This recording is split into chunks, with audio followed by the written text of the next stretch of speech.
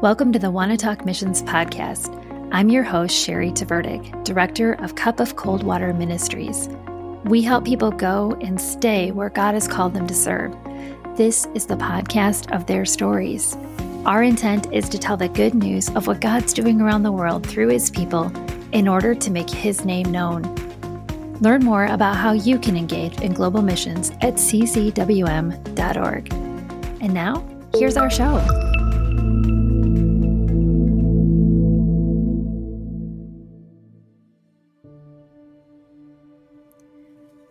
One Baby for the World, 24 Days of Advent from a Missions Perspective.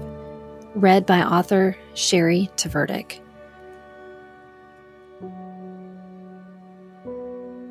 December 1st. Dark. For a child is born to us, a son is given to us. The government will rest on his shoulders, and he will be called Wonderful Counselor, Mighty God, Everlasting Father, Prince of Peace. His government and its peace will never end. He will rule with fairness and justice from the throne of his ancestor David for all eternity. The passionate commitment of the Lord of Heaven's armies will make this happen. It was dark. The world was dark. The people felt it. They understood darkness. Dark governments, dark families, dark hearts. The words of Isaiah fell as a hope to the burdened listeners. Dark eyes staring back at the prophet. Oh, how they needed a counselor, a mighty God to free them. Oh, how the broken home needed a father who would never leave. Peace, Israel needed peace. Of course they did, but an everlasting peace sounded like a fairy tale. Imagine a government that was fair and just.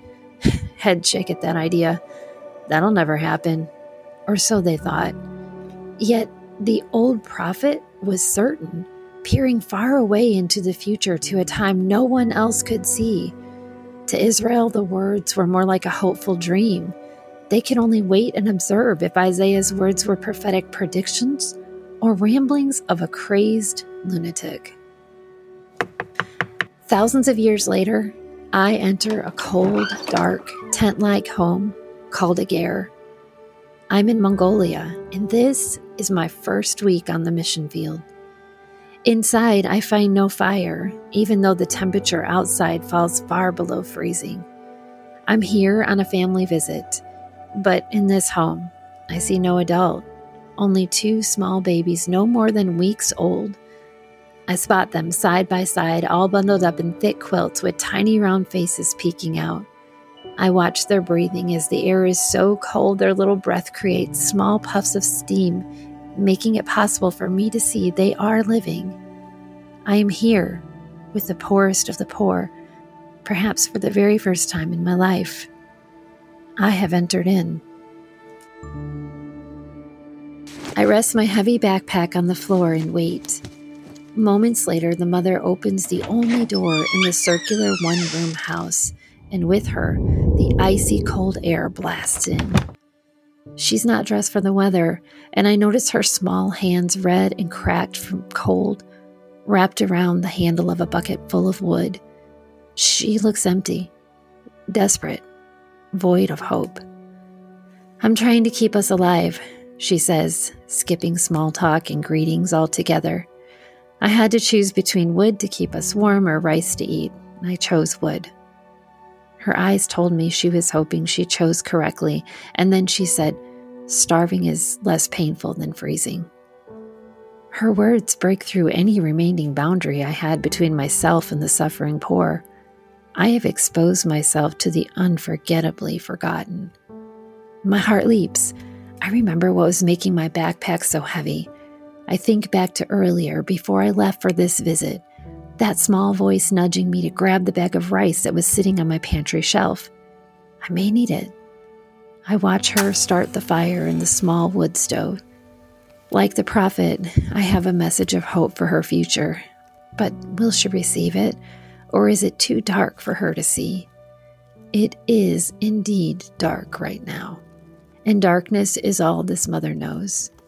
It is all she believes is possible for her and her babies. I watch her blow on the embers in the wood and think, do you need a counselor, Mother? Are you seeking peace? Do you long for a father who provides and protects and loves? Do you need justice, Mother? Do you ache for fairness? It doesn't have to stay dark. The fire ignites, causing an orange glow to reflect off her face. I give her the rice and tell her about who instructed me to bring it.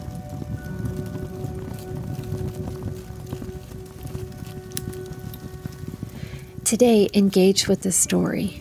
Look for one person in darkness in the next 24 hours. When you find them, show them there's hope, using actions alone, not words.